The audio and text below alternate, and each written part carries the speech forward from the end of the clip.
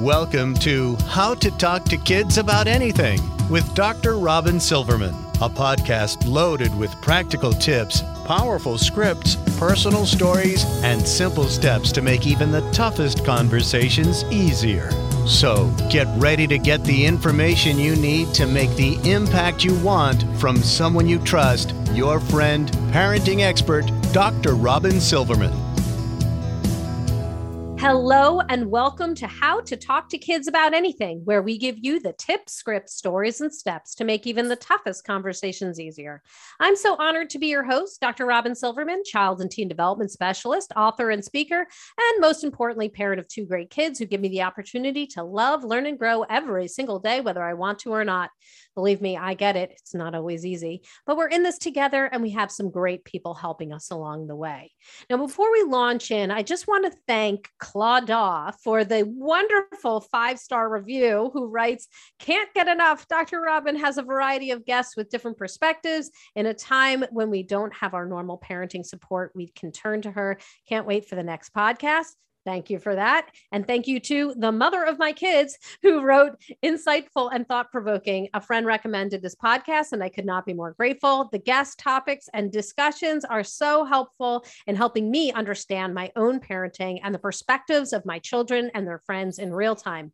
Well, I love being part of your team. Thank you so much for letting me know how you feel, letting me into your life, your brain, your ears. If you can, please give a podcast review on iTunes. The 5-star reviews make an enormous difference, and I read every single one. They make me smile from ear to ear, and I just want you to know how much I appreciate it. Now, as children grow and enter their preteens and teens, they experience, well, a lot of changes. Social changes, emotional changes, cognitive changes, and yes, physical changes as well. Many girls and boys feel dissatisfied with their bodies. Countless studies have shown that negative body image in girls has been linked with depression and eating disorders as they receive message after message that thinner is better. And in fact, thinner is synonymous with being beautiful and well-liked, popular, and good. Boys also are pressured to look a certain way. They get the message through toys and commercials and social media, TV and movies that real men are athletic and muscular. Perhaps it's not surprising that a third of teen boys are trying to bulk up due to being dissatisfied with their bodies. And did you know that boys and men account for 25% of eating disorder cases? Talking about body image and nutrition, weight, and the messages kids receive about their bodies is necessary to keep children healthy, physically and emotionally, as they grow and develop. So let's discuss it. We have Charlotte Markey on the show today talking about body image in both boys and girls. Now, Charlotte Markey is a PhD and is a world-leading expert in body image research, having studied all things body image, eating behavior, and weight management for her entire life, about 25 years. She is passionate about understanding what makes us feel good about our bodies and helping people to develop a healthy body image. Charlotte loves to share her body image wisdom with others and is an experienced book author, blogger, and professor at Rutgers University, Camden. She currently lives in Pennsylvania with her son, Charlie, daughter, Grace, husband, Dan, and their dog, Lexi. For fun, she likes to run, travel, and read, but often spends her free time nagging her kids to brush their teeth or remove the cups and dishes from the rooms. Don't we all? Her book, The Body Image Book for Girls, is available now, and her forthcoming book, The Being You, The Body Image Book for Boys, will be available later on in 2022. Welcome, Dr. Charlotte Markey, to How to Talk to Kids About Anything. Thanks so much for having me, Robin. Well, I'm thrilled to have you. Before we get into our main topic of conversation, can you tell us what gets you up in the morning and what got you so interested in helping boys and girls with their body image? Yeah, so growing up, I was a dancer and I actually studied at San Francisco Ballet. And when it was time to audition to be a full-fledged member of the company, I did my audition. And then I went before a panel of evaluators. And it really was like something you would see in a movie. I was about 11 And I got very good reviews on my dancing, but I was told flat out that I did not have a dancer's body. Therefore, I was not company material. So I continued to dance for years after that, not at San Francisco Ballet, but it was with a clear understanding that there was something wrong with my body when in fact there wasn't. And it really took me years, I think, until I began studying psychology as an undergraduate and was really able to sort of intellectualize these issues and to think through them and to read the science. I don't know if it was really until then that I completely processed that early experience and came to the realization that there actually was nothing wrong with me and that this was a really common experience in one way, shape, or form. And that I wanted to be part of the solution. I didn't want other kids to grow up feeling like there was something wrong with them. I think a lot of us can relate to what you're saying. And I appreciate how candid you're being about what happened with you and what happened in your brain when you were getting these messages. Let's start with what body image is and tell us generally what impacts the way girls and boys feel about their bodies, both negatively and positively. So we usually define body image in the field as just how we think and feel about our bodies. But I would suggest that it's actually a much bigger construct, that our body image is an important part of our identity. It affects our behavior, especially our eating and activity behaviors. It also really affects our interpersonal relationships and our mental health in general. So body image is just, how do we feel about ourselves? And when we don't feel good about ourselves, the consequences can be pretty steep. So everything from clinical depression to eating disorders to anxiety are really comorbid with body dissatisfaction.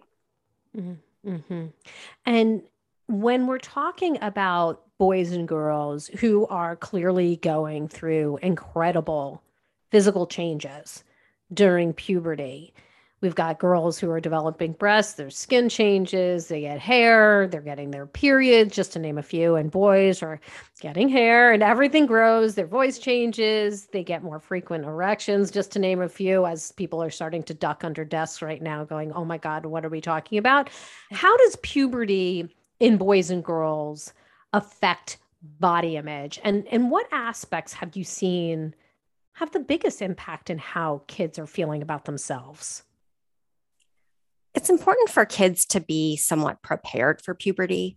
We want to talk with them and make sure they're informed so that when these things happen, they don't get upset about them, right? That they appreciate that these are just really normal developmental experiences. And in some cases, maybe they can even feel kind of excited or happy about them.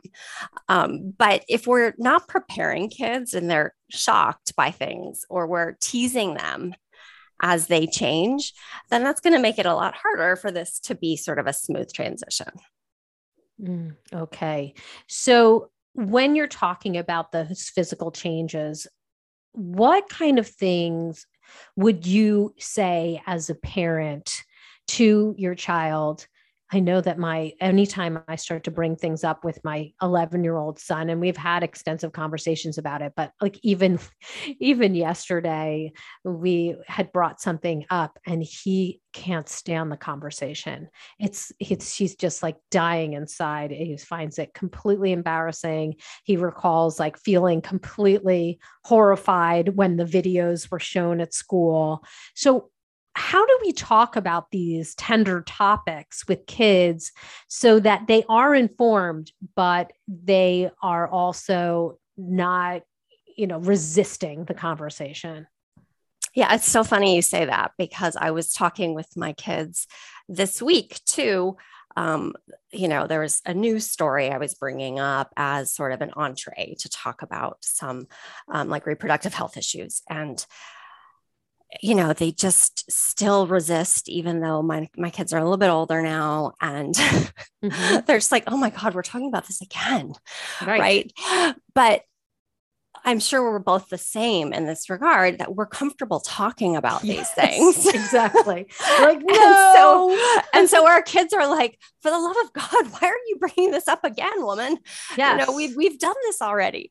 But I think we've, you know, given our kids a gift by making it okay to talk about any of this. And we haven't done that by, you know, lecturing them. Right. So I always recommend to parents a lot of little talks, or just work something in here or there, because kids don't want to be lectured. They do feel awkward. They do feel embarrassed.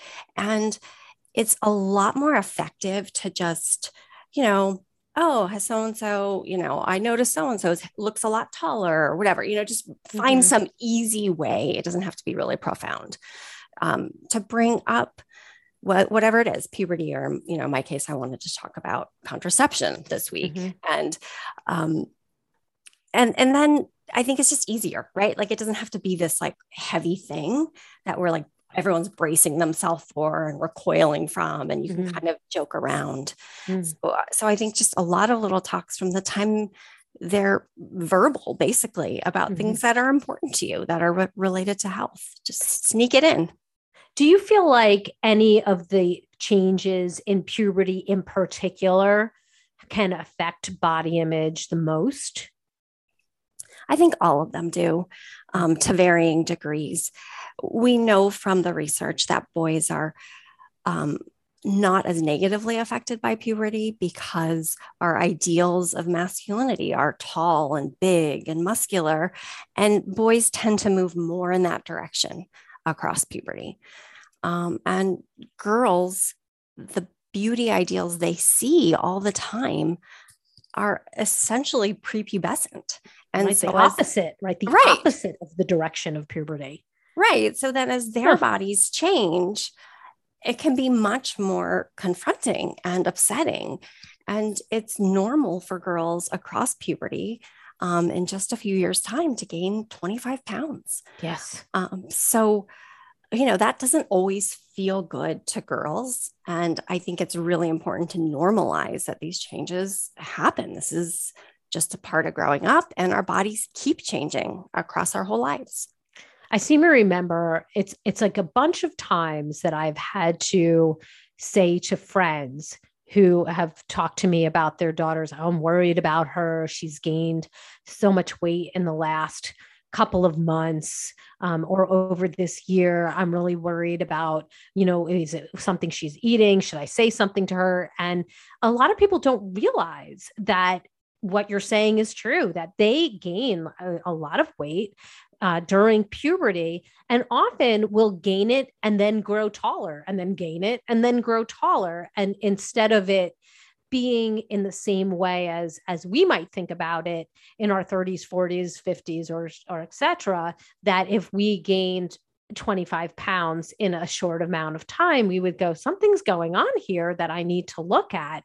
Where with kids who are in their preteens and teens, it's normal and natural. Exactly. And as you say, this development can be really asynchronous. So, you know, it's like they might get taller first, they might get kind of wider first. We don't really know what their adult bodies are going to look like for sure as this is happening. And it can take, you know, girls usually start the process younger. And so they're likely to be their full grown height by the time they're 13 or 14 even. But for boys, they could be in college practically. That's right. So we don't really know what the you know, the end game is here, how they're really going to look. And I think the last thing we want to do is say anything concerning or to make them feel uncomfortable in a body they already might feel somewhat uncomfortable in. Like, we don't want to compound the problem. And that's where they live. They live right there in their bodies every single day. There's nothing they can do to just snap their fingers and make it different. You know, there's a lot of talk about loving our bodies now.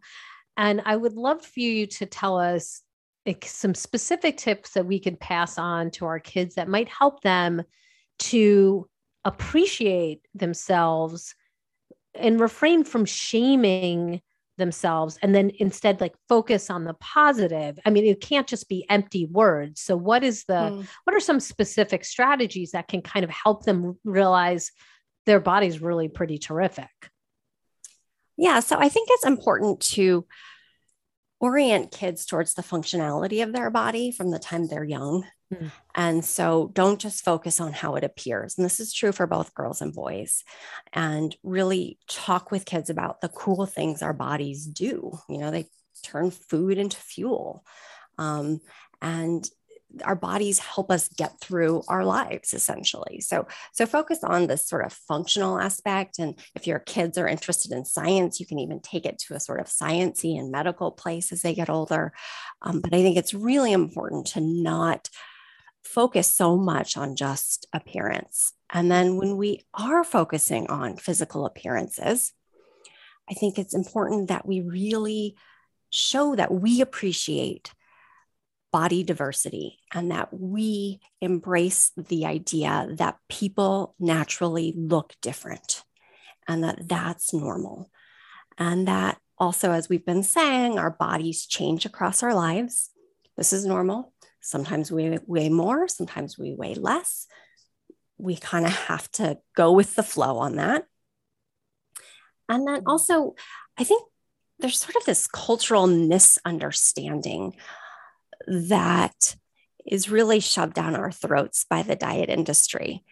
And the misunderstanding is the idea that we can really completely control our weight. Like if we're just disciplined enough, that's really possible. And you know, within a small range, there's, you know, we have some effect on our weight, of course, but our weight is almost as genetically determined as our height.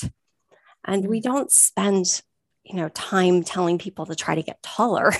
So, I mean, I think when you put it in that perspective, it's easier to appreciate that, you know, to expect your body to change dramatically is not realistic. Right. Right. So if a parent came to you and said that his or her child was constantly body bashing or body bullying themselves, saying, you know, this is wrong with me, that's wrong with me, I don't like this, I don't like that, what would you tell this parent to say to their child? Yeah, moms especially often come to me and say, you know, my son or daughter is saying these sorts of things, or is, you know, acting in a disparaging way about their bodies. What do I do? And I think our natural impulse as parents is often to tell our kids, oh, you look so great. You're perfect. I love you just the way you are. And of course, that's nice. I'm not saying not to say that ever. But it doesn't reorient our kids in the way that we want to here, because it tells our kids that how they look matters. And as a parent, we're noticing how they look. And the thing is, our kids are smart, so they realize that we're biased in our evaluation of their appearance. Right. So when we say those things, it actually doesn't usually make them feel a ton better, because they're like, oh, well, you're my mom. Of course you think that. Right. So again, I'm not saying we can never compliment our kids. I do think that there's a place for that, but we should be aware that that's not like the last word, that we need to also dig in here a bit. And I think it's a really important time to ask questions.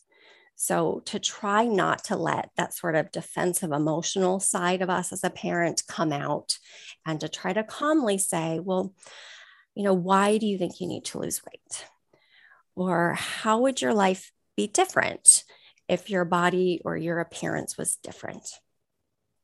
Or do you really agree with, you know, whatever plan or what someone said or whatever, right? So question those things. And then I think also a practical question sometimes gets lost in this discussion that can actually be really important, which may just be, do you need new clothes that fit you comfortably?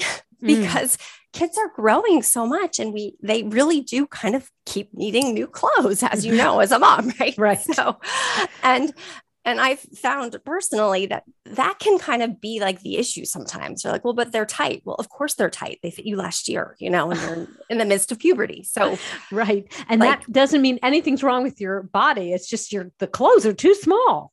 That's right. That was, I remember at one point going through my daughter's drawers with her. And I was like, well, of course these underwear don't fit you. They say size 6 and you're like 12 now. Like, what are we doing here? Who is your parent? It's easy for kids to not realize this, or for maybe parents to not appreciate that, of course, clothes are expensive and we can't do this every 5 seconds, but that can help. Right? Like, you just have clothes that fit you comfortably.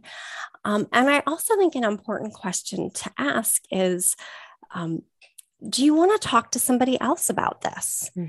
And be prepared for kids to say no. They will always say no first, I think.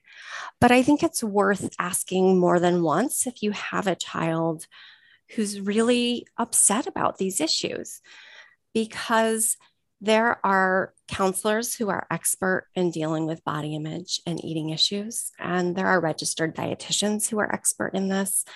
And it doesn't mean that the child has a disorder or a problem even, but a few conversations with someone who's really expert and can attend to the concerns can really be transformative. And so I think it's not admitting that there's a problem or an issue. It's really a gift to a young person to get them that kind of expert help before something becomes really a disorder or really concerning.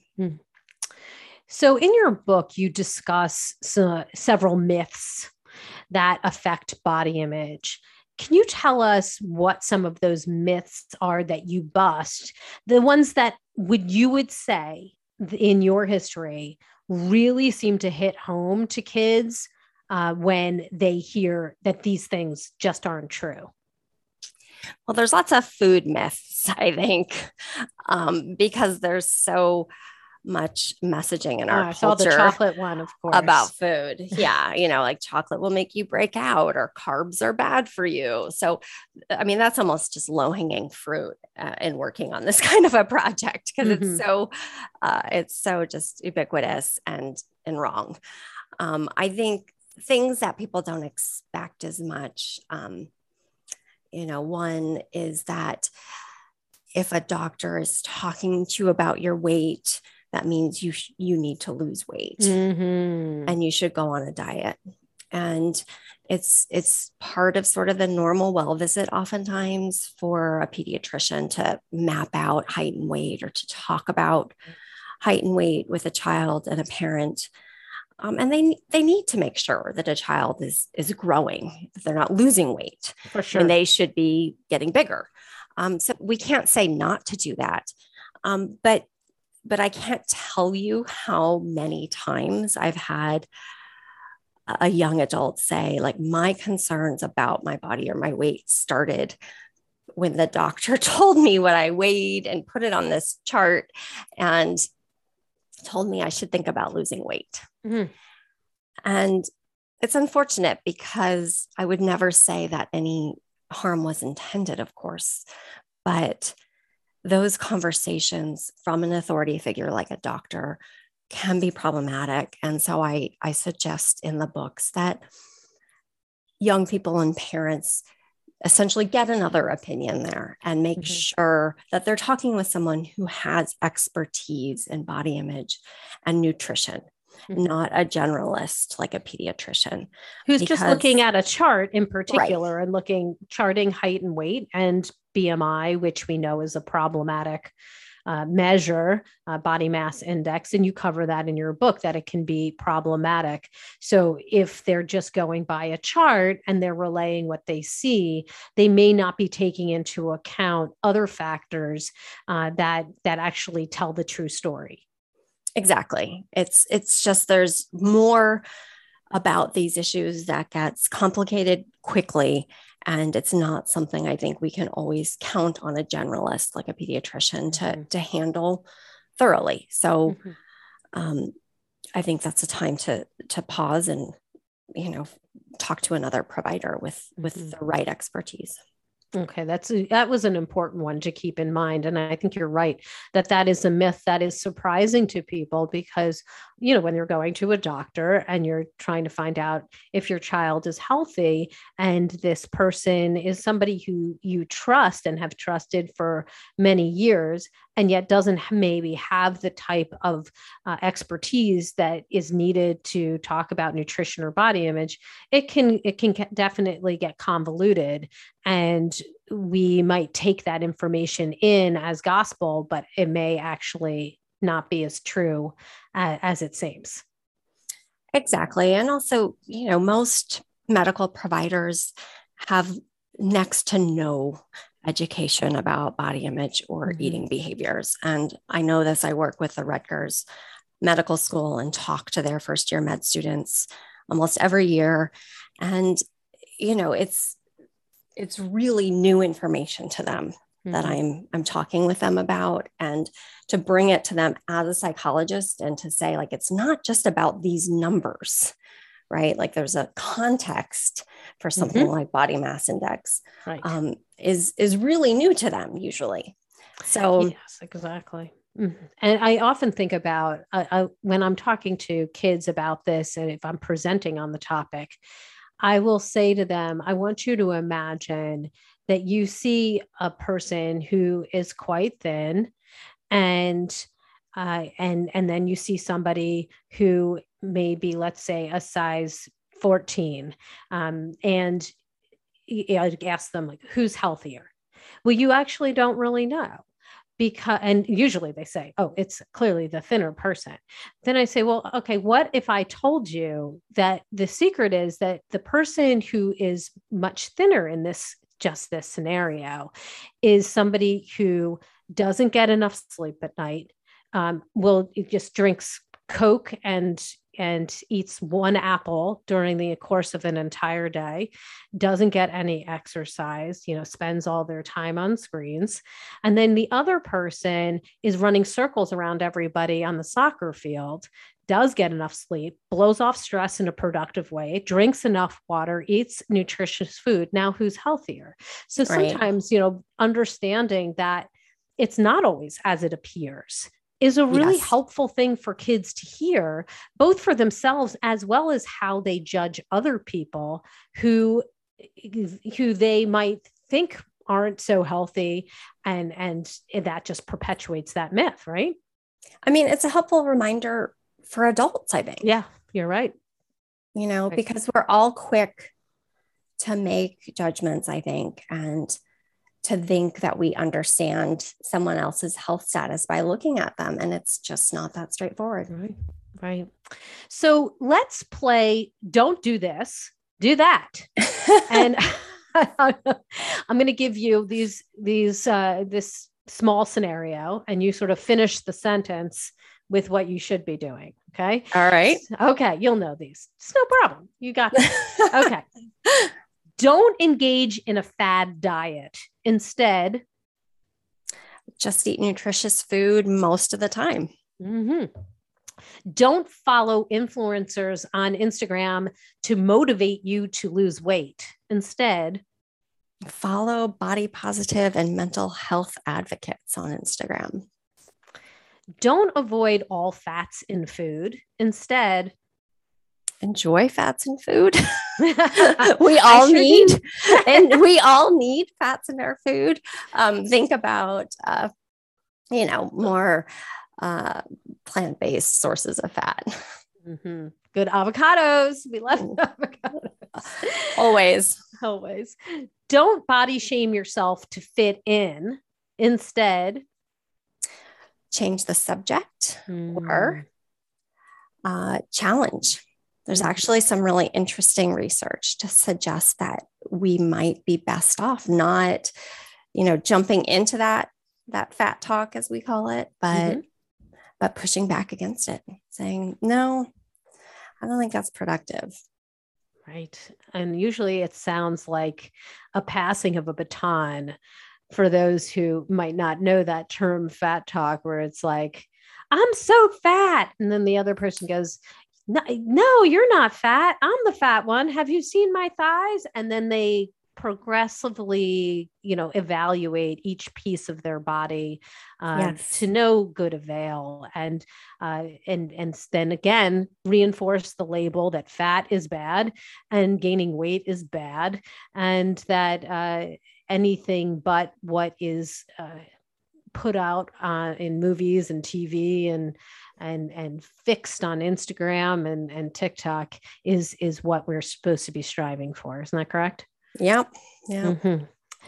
Mm-hmm. Here's another one. Don't compare your weight and size with friends. Instead, I would say not talk about your weight and size with friends. Mm-hmm. Mm-hmm. Don't skip sleep in favor of more screens. Instead, oh, we all need more sleep than we're getting. Absolutely, 100%. But I worry about kids. Kids are growing, and tweens need 8 to 10 hours. Mm-hmm. Teens need really a good 8 hours. Mm-hmm. I love sleep. I wish I had more sleep. I know it's the best. The idea of fighting against sleep is like, I'm just like, can I have your sleep? Like I would love more sleep. So let's talk a little bit more about eating. So in my research on body image in kids, the message I've repeatedly come away with is that a fraction of kids have body disorders or eating disorders, which have a genetic component, but are also triggered by environment. But there's definitely people who do, absolutely. But many kids have disordered eating. Like they eat very strangely because they're not eating, intuitively, as nutritionists would say, or mindfully. They're altering things. They're getting into the fad diets. They're getting all these messages about what to eat and how much and what not to eat and what you can do, to your body to keep yourself from eating. And it can be very overwhelming. Your books tell us that the scientists know how we should be eating healthily. So what key conversations should we definitely be having with our kids about eating and body image? And what would some of those sound like? I mean, I think we really need to start this when kids are young.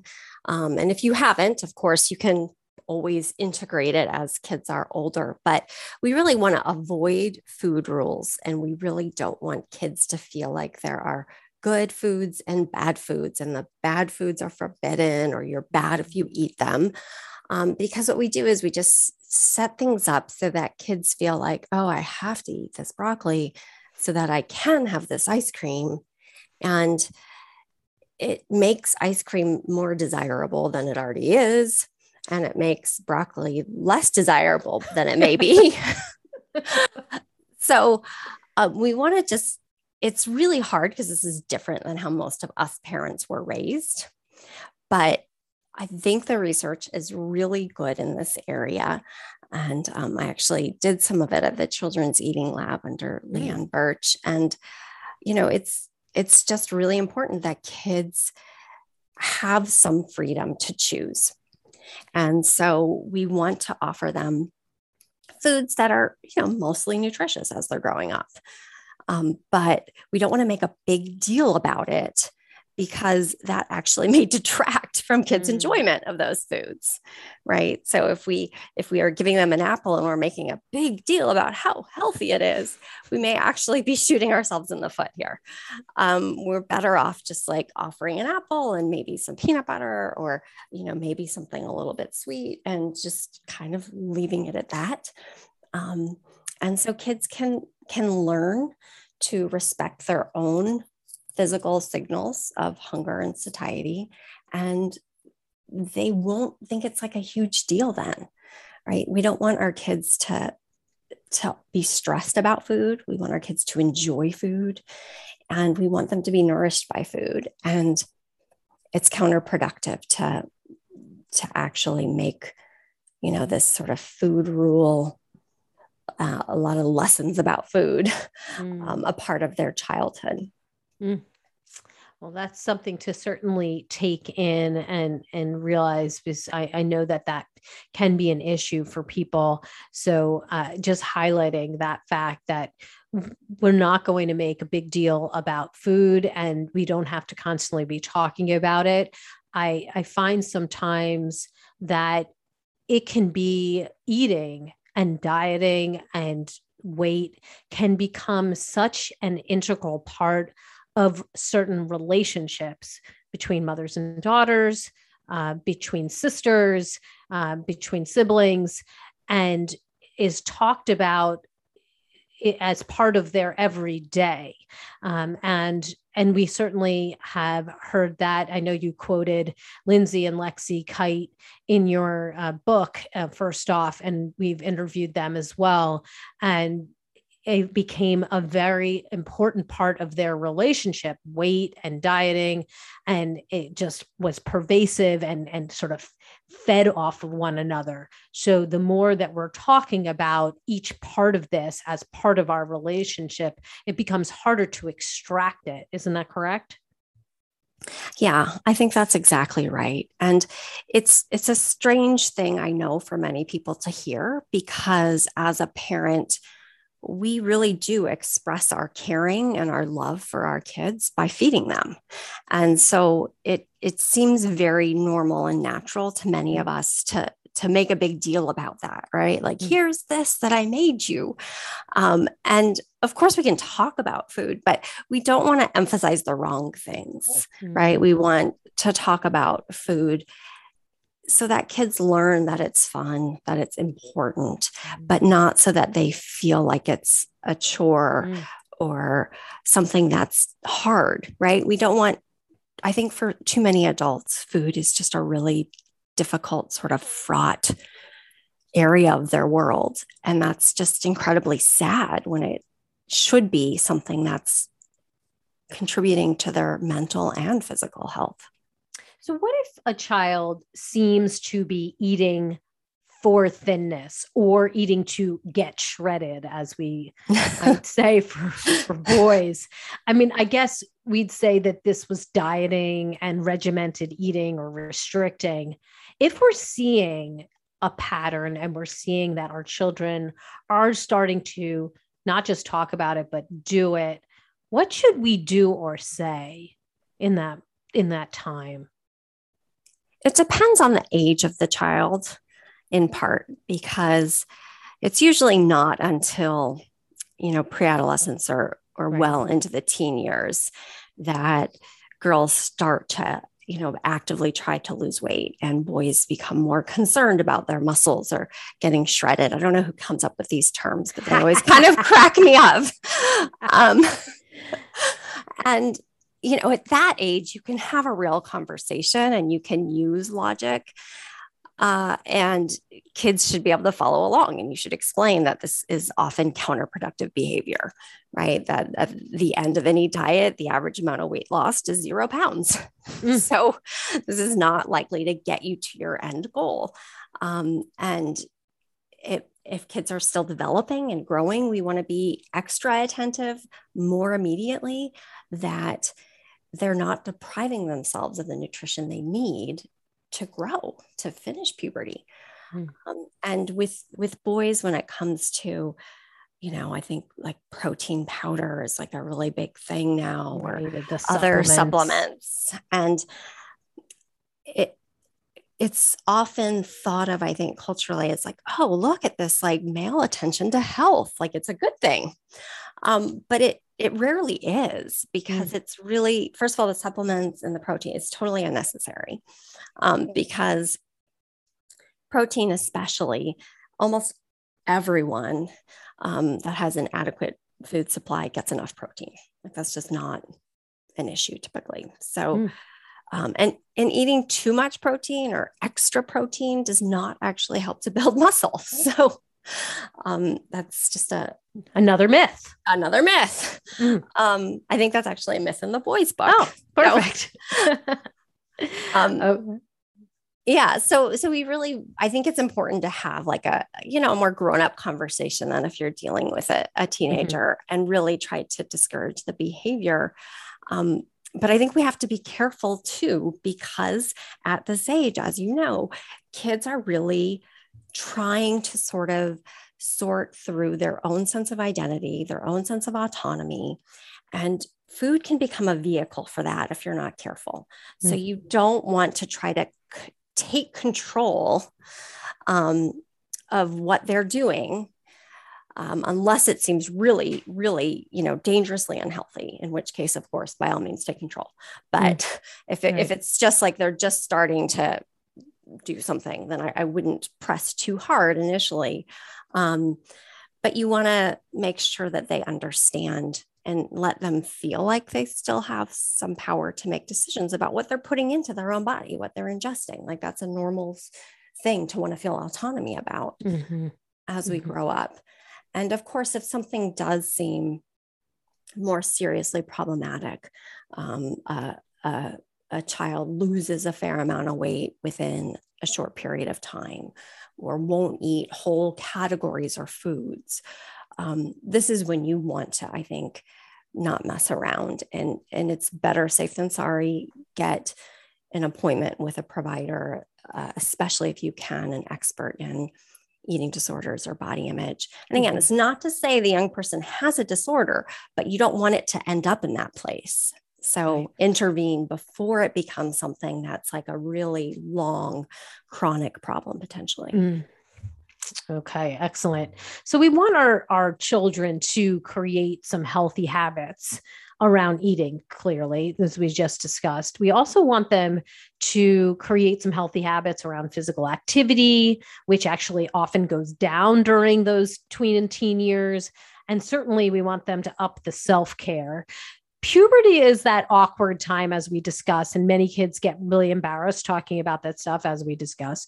So how do we introduce some of the squeamish topics of exercising without kids thinking we're saying something negative about their bodies, eating healthy food without kids thinking we're suggesting something negative about their bodies, and self-care like bathing without making kids really self-conscious that they might smell bad or are oily?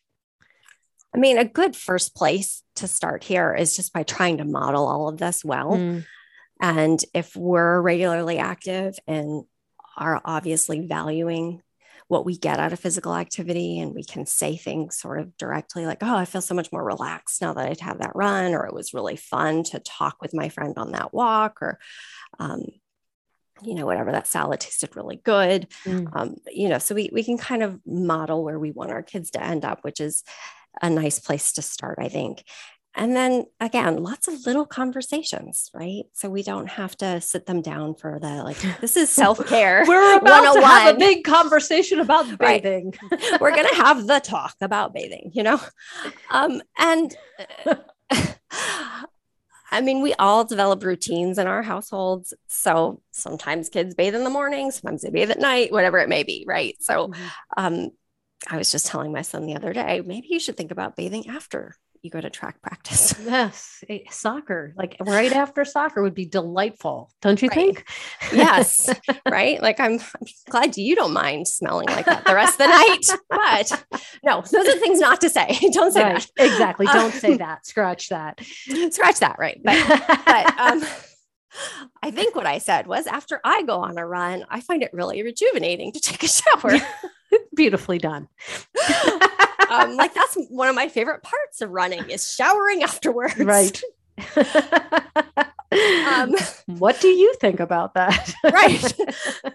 Would you feel good about that? Yes, exactly. It's making sure that you're not sort of pointing the finger at them, but instead you're modeling, but also kind of what I call parenting out loud, where you're talking about, yourself and what you're doing, and hoping that they, catch the drift and get into the conversation through that door. Yeah. And I think, again, a lot of little conversations hopefully bring you to a place with your kids that then when they do have questions, they can ask. Right. And, or if you say something, kind of off the cuff that maybe isn't exactly the way you would want to say it as a good parent, they take it in stride because you've had a lot of little good conversations. So It's easier when you say something, or, if I ever did happen to say, you really need to take a shower now, you smell, Right. it wouldn't be a big deal because, Right. it's couched in between lots of little talks that are more, that are worded more carefully. Exactly. But I think, self-care is tricky as young people grow up, and it seems to be more of an issue for boys than girls. But, even just getting back to sleep, kids just, love as they're getting older to not sleep, to feel like, they can stay up. They can stay up later than us. They can do what they want. They can go out. And so sometimes you do have to be a little more explicit and remind them that sleep is really important, or, whatever it is. What would you say is one of the, or you can say more than one, the biggest whammy of mistakes that parents could make when it comes to kids and body image? Oh, I think we all make a lot of mistakes probably, because I think it's just really tricky territory.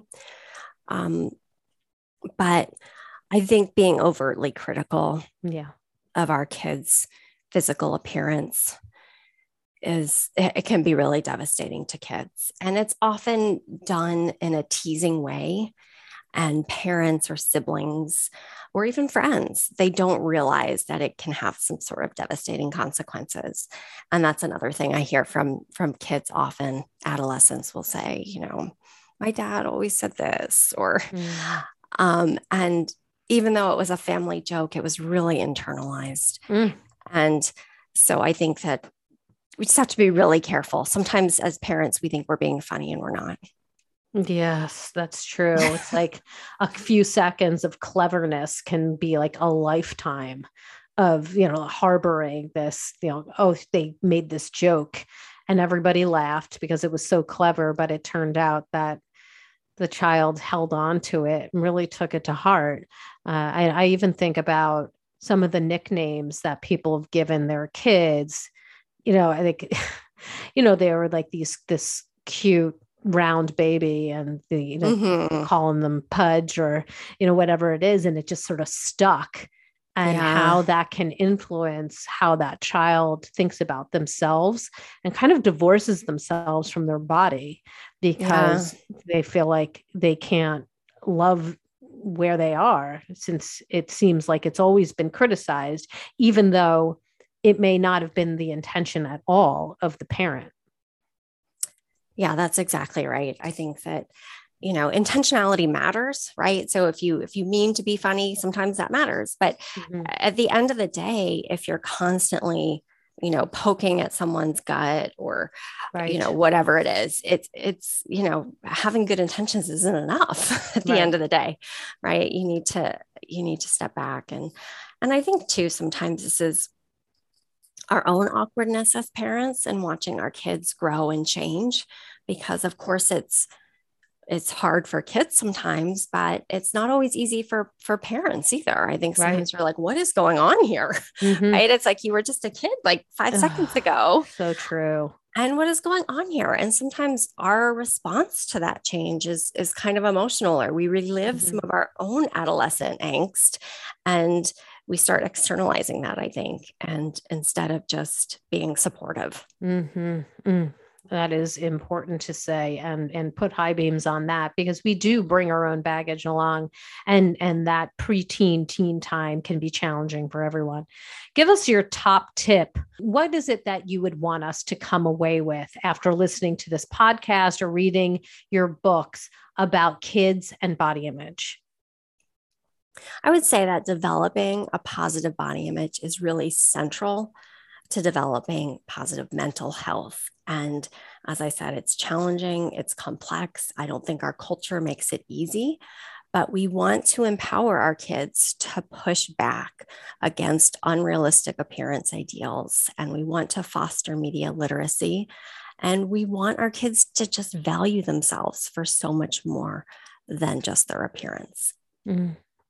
Yes, that's beautifully said. And realizing that they can be part of the change in talking, even when you were saying that when a friend is bringing up some kind of criticism of their bodies to push back and say, let's not go there. Let's not be, part of that problem.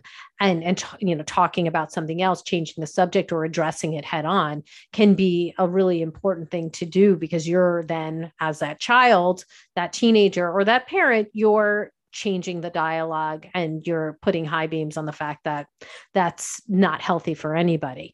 So I think that's really an important thing to come away with, that we don't have to just be part of the culture. We can counter some of the messages that we're receiving, understanding also that as much as media and the messages are pervasive and huge, and we hear them every single day, parents and educators and coaches, we're right in that central circle of impact for those kids.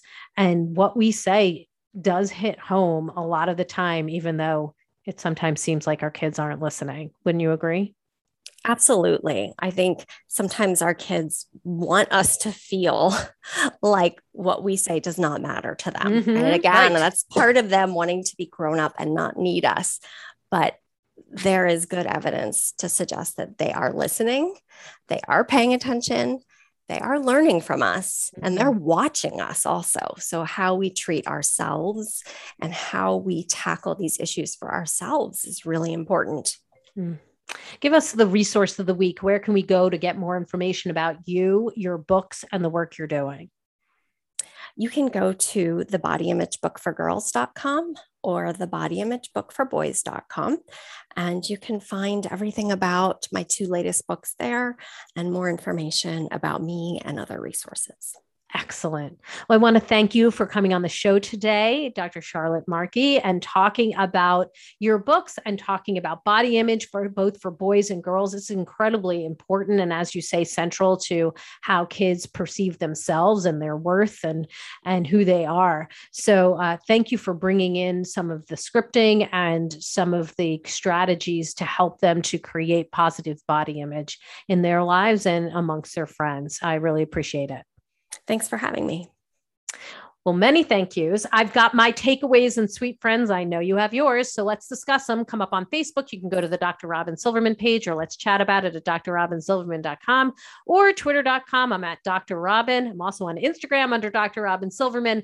And if you love this podcast like I did, I'll hope you go up to iTunes and rate and review it so other people can learn about these outstanding strategies and solutions and use them in their own homes. I truly appreciate it. That's all the time we have for today, my fellow parents, leaders, and educators. Thank you so much for tuning in to How to Talk to Kids About Anything. For more information on books, articles, speaking engagements, or curriculum, please visit drrobinsilverman.com. There's so many great podcasts, and the show notes to this podcast will be up there as well. I look forward to weathering the storms and enjoying the sunny side of life together. And please remember, even on the days when you fall short, you've got this, you're here, you're getting the information you need. I know it's not easy, but never forget there's always tomorrow. Parenting is the ultimate do-over. Perhaps your child said something or did something related to body image, and maybe you didn't respond the way that you wish you did. I get it. You can always go back and have that conversation again.